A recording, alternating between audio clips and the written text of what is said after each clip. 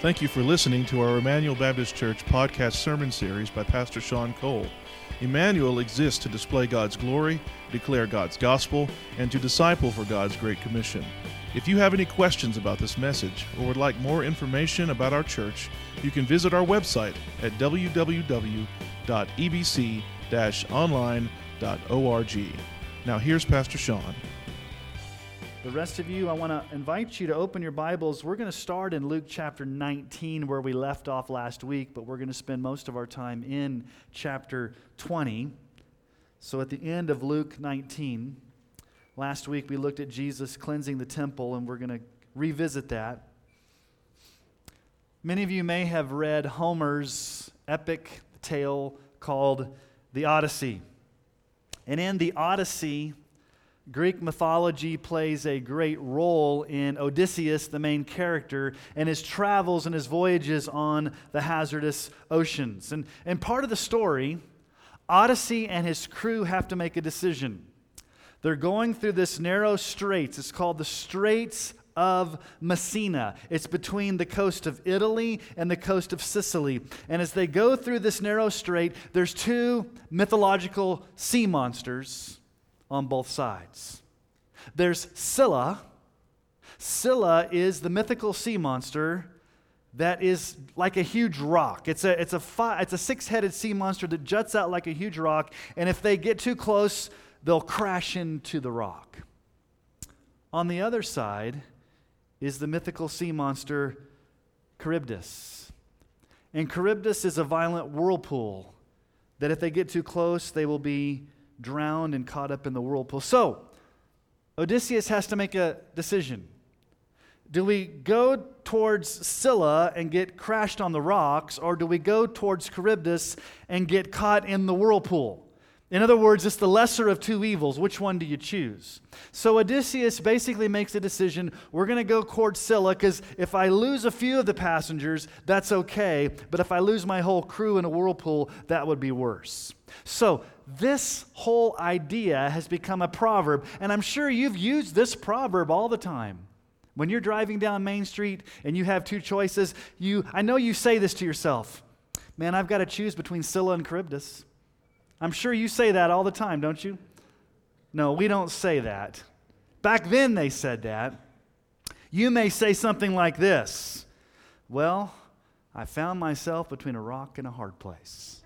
Or I've got to choose the lesser of two evils. Or maybe you've said something like, man, I've got to choose between the devil and the deep blue sea. Or you may say yourself, I'm on the horns of a dilemma. Whatever proverb you use, a rock at a hard place, the horns of a dilemma, Scylla and Charybdis, what we see before us in the passage of Scripture today is the religious leaders, when they ask Jesus a question, they find themselves on the horns of a dilemma. They find themselves between a rock and a hard place. They don't know which question to answer, which way to go, because they're in a no-win situation, because it comes down to the authority of Christ. So let's pick up last week where we left off. We're going to read it again. This is when Jesus cleansed the temple. So the very last part of Luke chapter 19, let's pick up in verse 45. He entered the temple and began to drive out those who sold, saying to them, "It is written, my house shall be called a house of prayer." And Mark's gospel says a house of prayer for all nations. But you've made it a den of robbers. As he was teaching daily in the temple, the chief priests, the scribes, and the principal men of the people were seeking to destroy him. But they did not find anything they could do, for all the people were hanging on his words. If you remember from last week, when Jesus cleansed the temple, he focused on three things. He cleansed the temple and he said, there's a priority in missions. It's about going to the nations with the gospel, a priority of world missions. And then the second thing, he says, my house will be a house of prayer, a passion for prayer. And the third, he says, a purity of worship. You've made this a den of robbers. So missions, prayer, and worship. Now, what are the two responses that the people there engage with when Jesus cleanses the temple? Well, in verse 47, we see one response. As he was teaching daily in the temple, the chief priests, the scribes, and the principal men of the people were seeking to do what? To destroy him. They wanted to destroy Jesus. They wanted to kill Jesus. They wanted to trap Jesus. They wanted to ruin Jesus, but the time had not come yet for him to go to the cross. So one response is seething hatred, rebellion. Now, verse 48, we see the other response. But they did not find anything they could do, for all the people were hanging on his words. They were listening with eagerness to what Jesus was teaching. They were soaking up the Lord. They were wanting to be there in the presence of Jesus. Now, if you had been there and seen Jesus do this radical action of cleansing the temple and then teaching on prayer and teaching on purity of worship and teaching about my house will be a house of prayer for all nations, how should you have responded? You should have responded with brokenness and repentance and sorrow, because the Lord has exposed the sin in your heart. How should these men have responded? They should have responded in brokenness, but instead, they're plotting to kill Jesus. They act shamelessly, they act ruthlessly, they act maliciously. They're plotting his death. And so let's see what happens next as they try to trap Jesus. So let's go into chapter 20 and let's read this exchange between these men and Jesus. These men who didn't repent, these men who weren't under conviction of what Jesus did in cleansing the temple, but they wanted to destroy him. So let's go into chapter 20, verse 1. One day as Jesus was teaching the people in the temple and preaching the gospel, the chief priest, the scribes, and the elders came up and said to him, "Tell us, by what authority do you do these things? Or who is it that gave you this authority?" And he answered them, "I will ask you a question. Now tell me, was the baptism of John from heaven or from man?" And they discussed it with one another, saying, "If we say from heaven, he will say, then why did you not believe him? But if we say from man, all the people will stone us to death, for they are convinced that John was a prophet." So they answered that they did not know where it came from. And Jesus said to them, "Neither will I tell you by what authority I do these things." Key word in this passage is the word authority. The authority of Jesus. And here's the question for all of us this morning. Do you joyfully submit to the authority of Christ? Do you submit to the authority of Jesus? So what I want us to do this morning is to see three truths that emerge from this encounter in the temple. And the first one I think is very, very important, and I don't want to just skip over it. Here's the first. Jesus placed a high priority on preaching the hope of the gospel to sinners.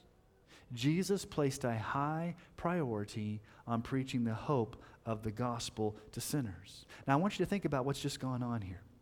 Symbolically, what has Jesus done? He's cleansed out the temple.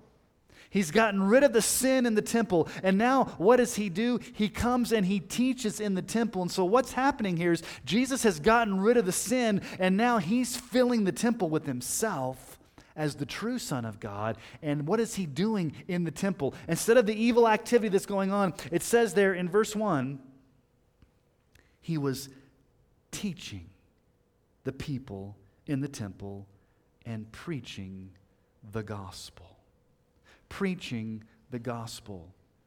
It's the Greek word euangelizo. We get our word evangelism from that. He was evangelizing. He was telling people about the hope they could have in the gospel. That's how Jesus began his ministry. When Jesus went to his hometown in Nazareth right after his baptism, what's the first thing that Jesus begins preaching in his ministry? All the way back in Luke chapter 4, verses 18 and 19. The Spirit of the Lord, this is Jesus, the Spirit of the Lord is upon me because he's anointed me to proclaim good news. There's that same word, to preach the gospel to the poor. He sent me to proclaim liberty to the captives and recovering of the sight to the blind, to set at liberty those who are oppressed, to proclaim the year of the Lord's favor. So Jesus was in God's house, placing a high priority on preaching the gospel. So, if that was Jesus' priority, what should our priority be as well? We today in God's house should place a high priority on preaching the gospel the way that Jesus did. As a matter of fact, the early church in Acts modeled what Jesus did. The same two words that are used here that Luke describes, teaching and preaching the gospel, in Acts 5:42. Every day, this is the early church, every day in the temple and from house to house, they did not cease teaching and preaching that Christ is Jesus.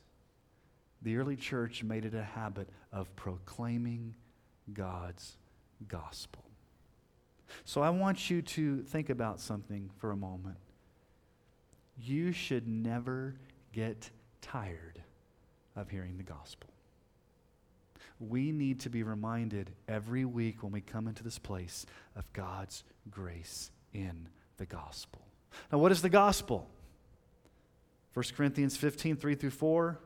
For I delivered to you as of first importance what I also received, that Christ died for our sins in accordance with the Scriptures, that He was buried, that He was raised on the third day in accordance with the Scriptures. At its heart, the gospel is the historical facts of the death, burial, and resurrection of Jesus. That's the historical reality of the gospel. But what are the implications of the gospel? Why do we need to hear the gospel preached every week? And I'm talking about not just preaching salvation messages to get non-believers saved. I'm talking about we as believers in Jesus Christ need to constantly hear the gospel. Romans 1:16. I'm not ashamed of the gospel. Why?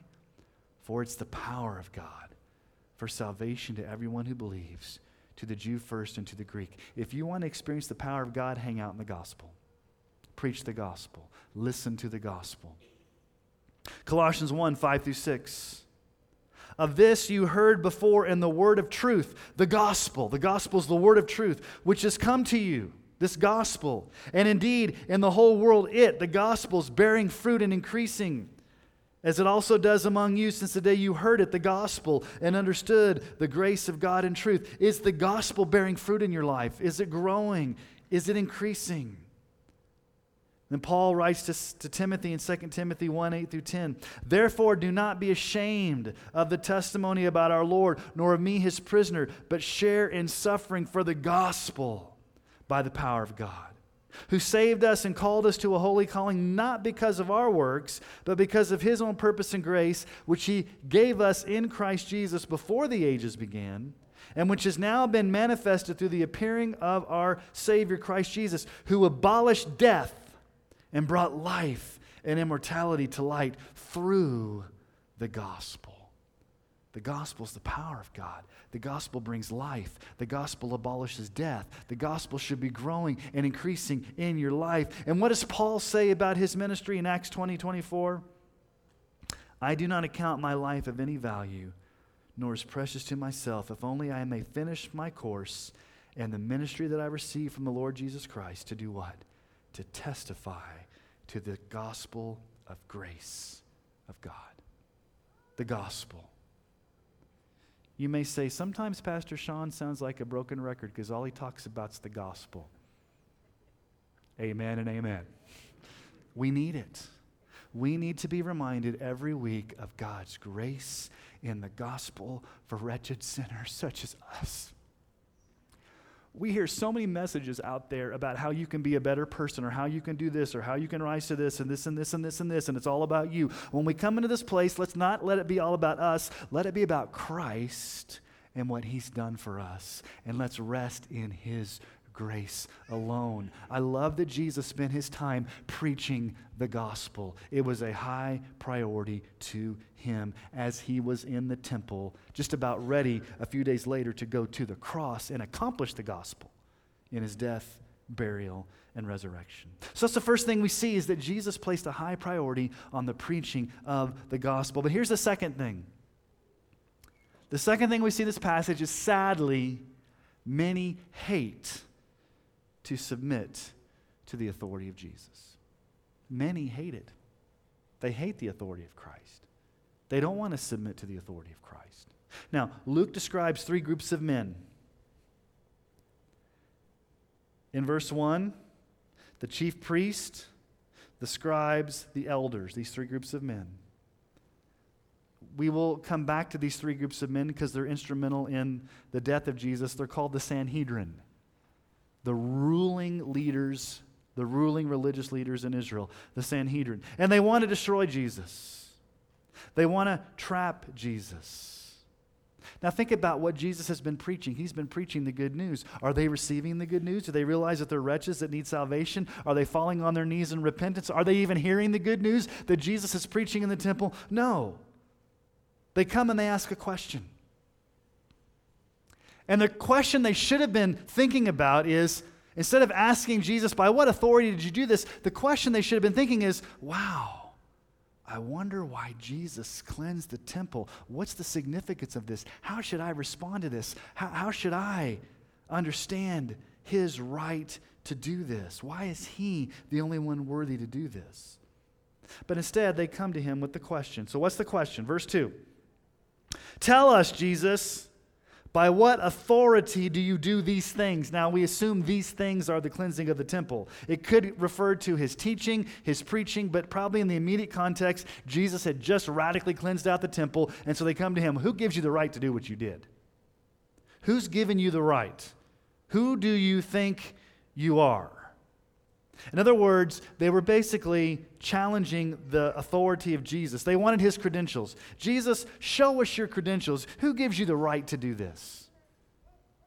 Now, Jesus has every right to do what he does because he's Jesus. He's the Son of God invested with all authority. Jesus doesn't have to prove himself to anybody. He's under no obligation to show his credentials or bring out his resume. Jesus does what he wants to do because he has that sovereign right. He doesn't have to ask permission to perform miracles. He doesn't have to ask permission to cast out demons. He doesn't even have to ask for permission to cleanse the temple. He can do it. Now, as we've gone through the Gospel of Luke, and maybe you don't realize this, but we've been in Luke for 2 years. And I just mapped it out. We'll probably finish around March. Just letting you know. As we've gone through the Gospel of Luke, we've seen some things about Jesus. Jesus, from the very beginning, has been invested with all authority. From the very beginning. What did the angel Gabriel announce to Mary right before Christ's birth? Even before Jesus was born. In Luke 1, 32 through 33. He will be great, and he will be called the Son of the Most High. And the Lord God will give to him the throne of his father David. He will reign over the house of Jacob forever, and of his kingdom there will be no end. He's the king. He's the sovereign. Before he's even born, the announcement is that he's going to reign. Jesus had authority to teach and to cast out demons. You go all the way back to Luke chapter 4, verses 32 through 36. They were astonished at his teaching, for his word possessed authority. And in the synagogue there was a man who had a spirit of an unclean demon, and he cried out with a loud voice, "Ha, what have you do with us, Jesus of Nazareth? Have you come to destroy us? I know who you are, the Holy One of God." Just stop right there. It's amazing to me that in the Gospel of Luke, the demons know who Jesus is before his disciples or anybody else does. They know who he is. He's the Holy One of God. But Jesus rebuked him, saying, "Be silent and come out of him." And when the demon had been thrown down in their midst, he came out of him, having done him no harm. And they were all amazed and said to one another, "What is this word? For with authority and power he commands the unclean spirits, and they come out." Jesus has been showing his power and authority all along. He's casting out demons. He's teaching. He even has authority to forgive sins. Remember when they dropped the paralytic down through the roof? Luke 5:24, "But you may know that the Son of Man has authority on earth to forgive sins. And he said to the man who was paralyzed, I say to you, rise, pick up your bed, and go home." Son of Man has authority to forgive sins, not just to heal, but to forgive sins, to cast out demons, to be the king. And then what did we see a few weeks ago? In the triumphal entry, Jesus has just come into Jerusalem on the colt, and what are they singing and praising Jesus for? Back in Luke 19, he was drawing near, already on the way down the Mount of Olives. The whole multitude of his disciples began to rejoice and praise God with a loud voice for all the mighty works they had seen, saying, "Blessed is the King who comes in the name of the Lord, peace in heaven and glory in the highest. So Jesus doesn't answer their question. Jesus asks them a question. And he puts them on the horns of a dilemma. He puts them in a no-win situation. They're between a rock and a hard place. And Jesus goes right to the issue of John the Baptist. Now you may think, well, why does he address John the Baptist? That seems a little weird. Well, we must remember that John the Baptist plays a very unique role in the preparatory ministry of bringing the Messiah on the scene. Now, in verse 5, they discussed it with one another. That word, the original language, means that they had a cold, calculating discussion. They're in a pickle no matter how they answer. So what's the question? Is the ministry of John the Baptist, was it from heaven? Was it God ordained? Or was it just a mere man? Was he just a man that showed up and made up all these things? He claimed to be a prophet, but he really wasn't. So those are two choices that Jesus gives them. And they talk amongst themselves and they say, oh man, we're in a pickle. We have to choose between Scylla and Charybdis. We've got to make a hard choice here. So what's the first answer? Well, what do they say? If we say from heaven, he will say, well, why did you not believe him? If we come out and say John's ministry was from heaven, then we're blatant hypocrites because we did not accept that message. We rejected that message. We didn't go out and get baptized by John. If you remember, what's the ministry of John? John's ministry was the ministry of baptism and repentance in preparation for the Messiah. So these Pharisees, these leaders, they didn't go out and get baptized. They didn't repent. They didn't receive John's message. As a matter of fact, Matthew says this in Matthew 3, 7 through 8. But when he saw the many of the Pharisees and Sadducees coming to his baptism, he said to them, you brood of vipers, who warned you to flee the wrath to come? Bear fruit in keeping with repentance. You brood of vipers. And then in Luke chapter 7, 28 through 30, Jesus says, I tell you, among those born of women, none is greater than John, speaking of John the Baptist. Yet the one who is least in the kingdom of God is greater than he. When all the people heard this, and the tax collectors too, they declared God just, having been baptized with the baptism of John. But the Pharisees and the lawyers rejected the purpose of God for themselves, not having been baptized.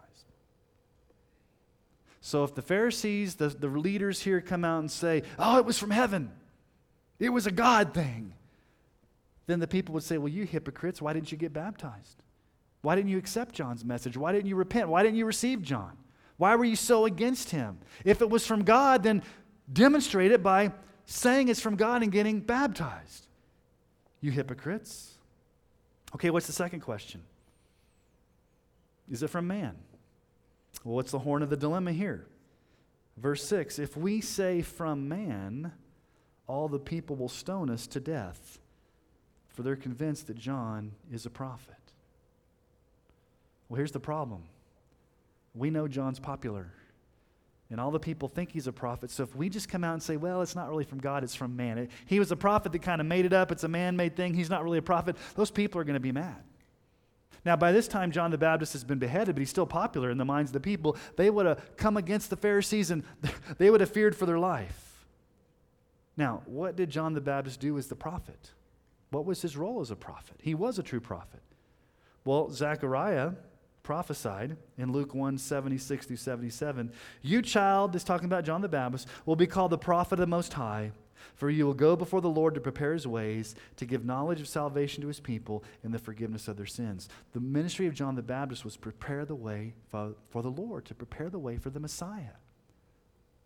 And then in John 1, 26 through 29, John answered them, I baptize with water, but among you stands one you do not know, even he who comes after me, the strap of whose sandal I'm not worthy to untie.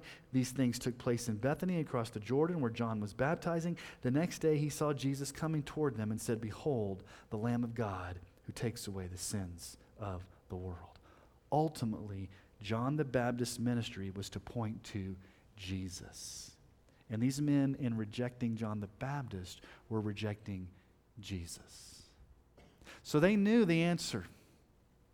If we say it's from God, we're going to look stupid because we didn't get baptized and we didn't accept it. If we say it's from man, then they're going to hate us and they're going to come after us. So what do? Well, when you're between a rock and a hard place, what do you often do? Verse 7, they lied. Okay? Verse 7, they answered they did not know where it came from. They should have gone out and repented and been baptized under John the Baptist's ministry. They should have received Jesus as their Messiah right before their eyes. So they took the cowardly way out. They lied with malice. They knew exactly what they were doing. In their refusal to answer, they were lying. And listen to the wisdom of J.C. Ryle. He says this, thousands will say anything rather than acknowledge themselves to be in the wrong. Lying is just one of the sins to which the human heart is most naturally inclined and one of the commonest sins in the world. We just lie. That's what we do. Now, why did they lie? It was because they were blinded. They had a hardness of heart. They were steeped in stubborn rebellion. Paul says in 2 Corinthians 4:4, in their case, the God of this world has blinded the minds of the unbelievers to keep them from seeing the light of the gospel of the glory of Christ, who's the image of God. They're blinded. They don't answer the right way because they don't want to answer the right way because they're blinded. They're darkened in their understanding, Ephesians 4:18. They're darkened in their understanding, alienated from the life of God because of the ignorance that's in them due to their hardness of heart. They have blind eyes and hard hearts. And not only that, they had a seared conscience. 1 Timothy 4:1-2 says this, and I'm going to be reading this out of the NIV because it gives a little bit different imagery. The Spirit clearly says that in later times some will abandon the faith and follow deceiving spirits and things taught by demons. Such teaching comes through hypocritical liars whose consciences have been seared as with a hot iron. Think about a hot iron searing your conscience. So these men had blind eyes, hard hearts, and seared consciences. They lied because they did not want to submit to the authority of Christ. They'd rather dodge the truth than to let Jesus be in control. They shut the door to truth because they wanted to be in control. Now, some wise Pharisee or religious leader, when they were deliberating, should have said, now wait a minute, guys. What we really should do is we really should just come clean and submit. But not one of them did that when they were deliberating. Somebody should have remembered Psalm 143:10 and spoke up and said this. Psalm 143:10 says, teach me to do your will, for you're my God. Let your good spirit lead me on level ground. Somebody should have stood up and said, Holy Spirit, would you lead us to the right answer here and help us to submit to Jesus? But they didn't. They lied. And what does Jesus do? Jesus said, I'm not going to answer your question. Neither will I tell you by what authority I do these things. If you guys are going to bold-faced lie to me, you don't even deserve an answer. Now, you see this in the Proverbs. Proverbs 9:7-8. Whoever corrects a scoffer gets himself abuse, and he who reproves a wicked man incurs injury. Do not reprove a scoffer, or he will hate you. Reprove a wise man, and he will love you. Or Proverbs 26:4. Answer not a fool according to his folly, lest you be like him yourself. Sometimes it's better just to let a fool speak and say, I'm not going to talk to you. I'm not going to answer you. That's what Jesus does. You're not worthy of my answer. Now, that's the text. You see two things there. Jesus preached the gospel, but number two, sadly, many don't submit. Now, I want to take it to a third point. It's not in the text, but it's something that the Bible teaches. Here's the third point. As followers of Jesus, we should expect the same treatment. If you're going to follow Jesus and be a Christ follower, then you need to expect people to reject you, just like they rejected Jesus. Now you say, Pastor Sean, that doesn't give me a lot of encouragement. Let me give you some great encouragement from Jesus himself. Okay, this is in John 15:18-19. You ready? This is Jesus. If the world hates you, know that it hated me before it hated you. If you were of the world would love you as its own, but because you're not of the world, but I chose you out of the world, therefore the world hates you. Well, thanks, Jesus. Appreciate it. The world hates you, Christian, because it hates me. Why are people so adamantly against Christianity?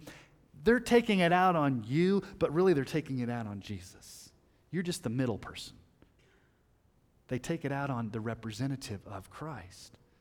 2 Timothy 3:12 says, "Indeed, all who desire to live a godly life will be persecuted." Not may be persecuted, but will be persecuted. So many people will reject the good news of the gospel.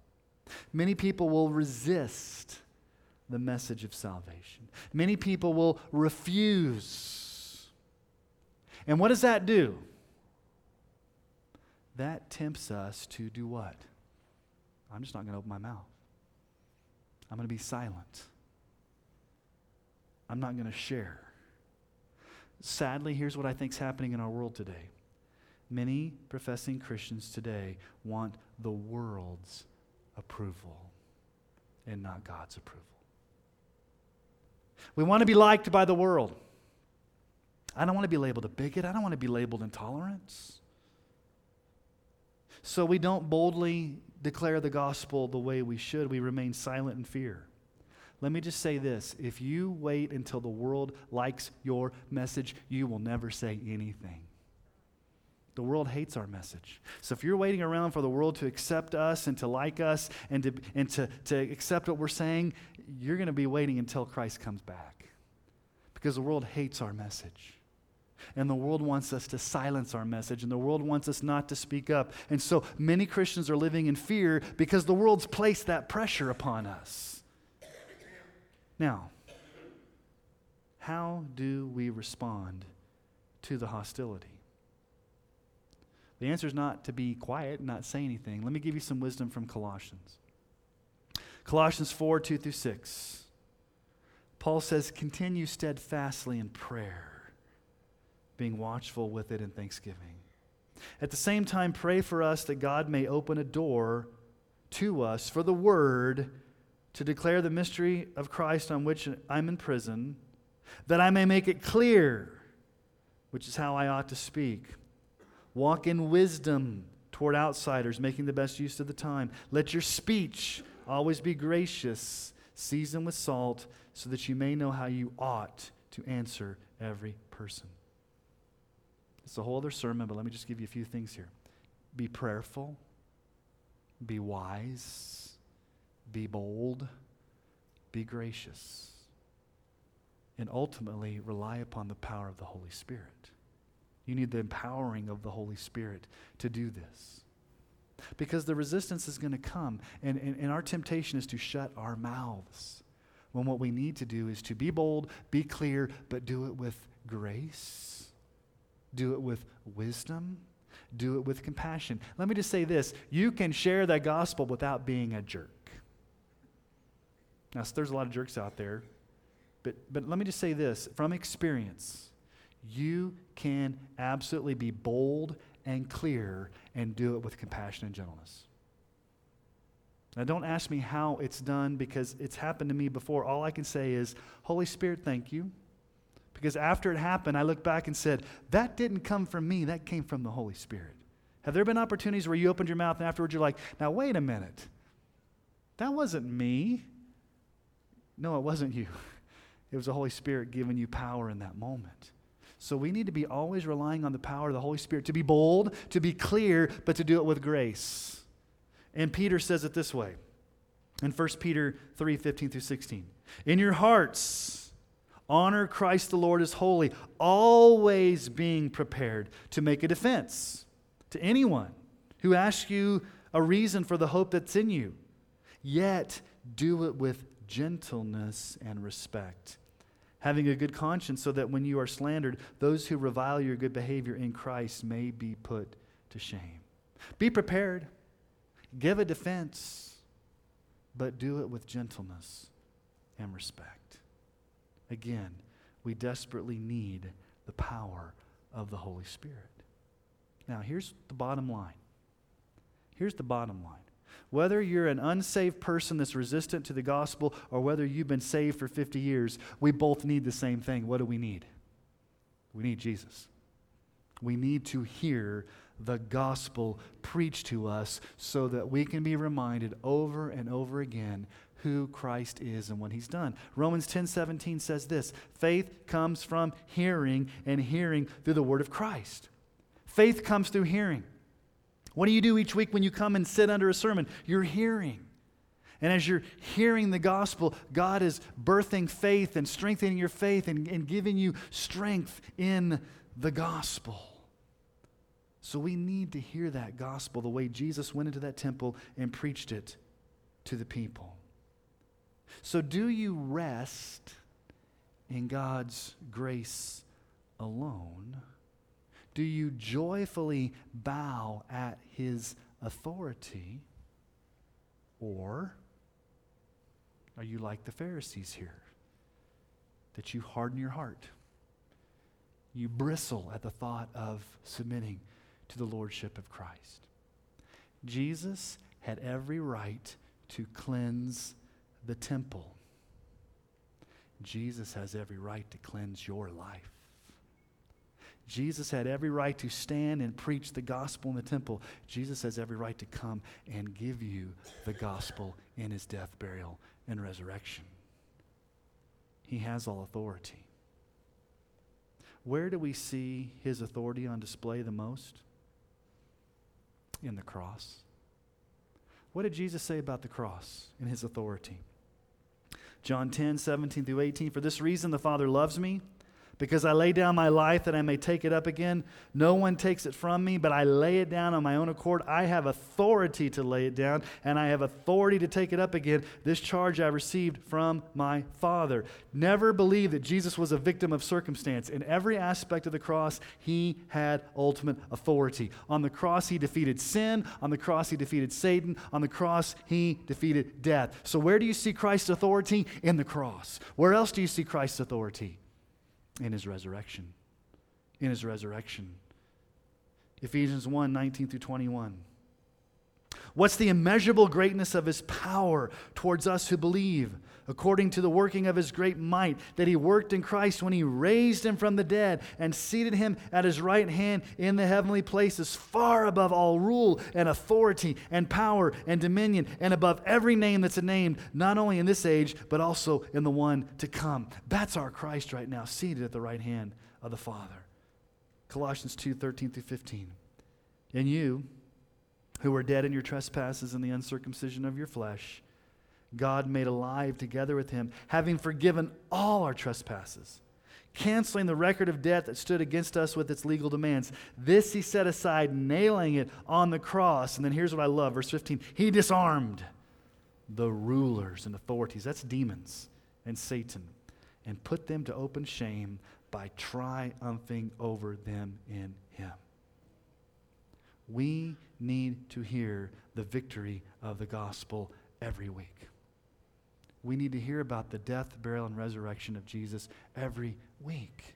And as we celebrate the Lord's Supper this morning, let us thank Jesus for His authority.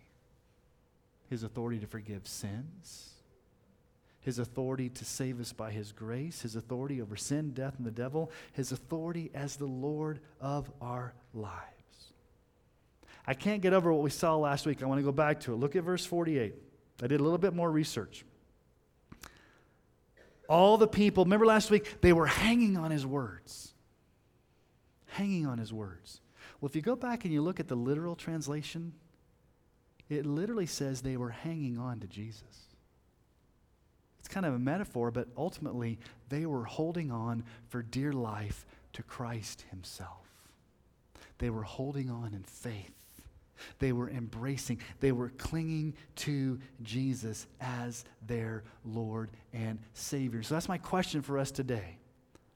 Are you hanging on to dear life to your Savior who has all authority? Because here's the bottom line. Philippians 2:9-11.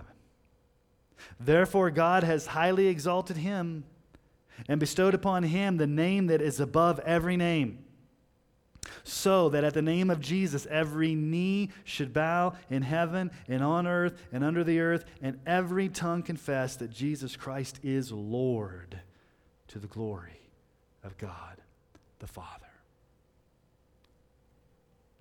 Father in heaven, we thank you that you have sent your Son Jesus with all authority to be our Savior. Jesus, you defeated death, sin, and the devil on the cross with all authority. You rose from the grave with all authority. You disarmed the powers of darkness in your authority. You're seated at the right hand of the Father right now with all authority. And one day you will come back with all authority. The question, Jesus, is not whether you have authority. You have it. The question is, will we live under that authority, or will we be the authorities in our life? Lord, help us to submit. Help us not to bristle at your right to do what you do, because you have every right to do it. Help us to understand that we need to hear the gospel every week. We need to hear about your forgiveness. We need to hear about your grace. We need to hold on to you. Jesus, may we leave this place holding on to you, and let us realize that you hold on to us way more tightly than we hold on to you. You never let us go. We're in your grip, and nothing can snatch us out of your hands. Thank you, Jesus, for being our Savior with all authority. It's in your name that we pray this. Amen.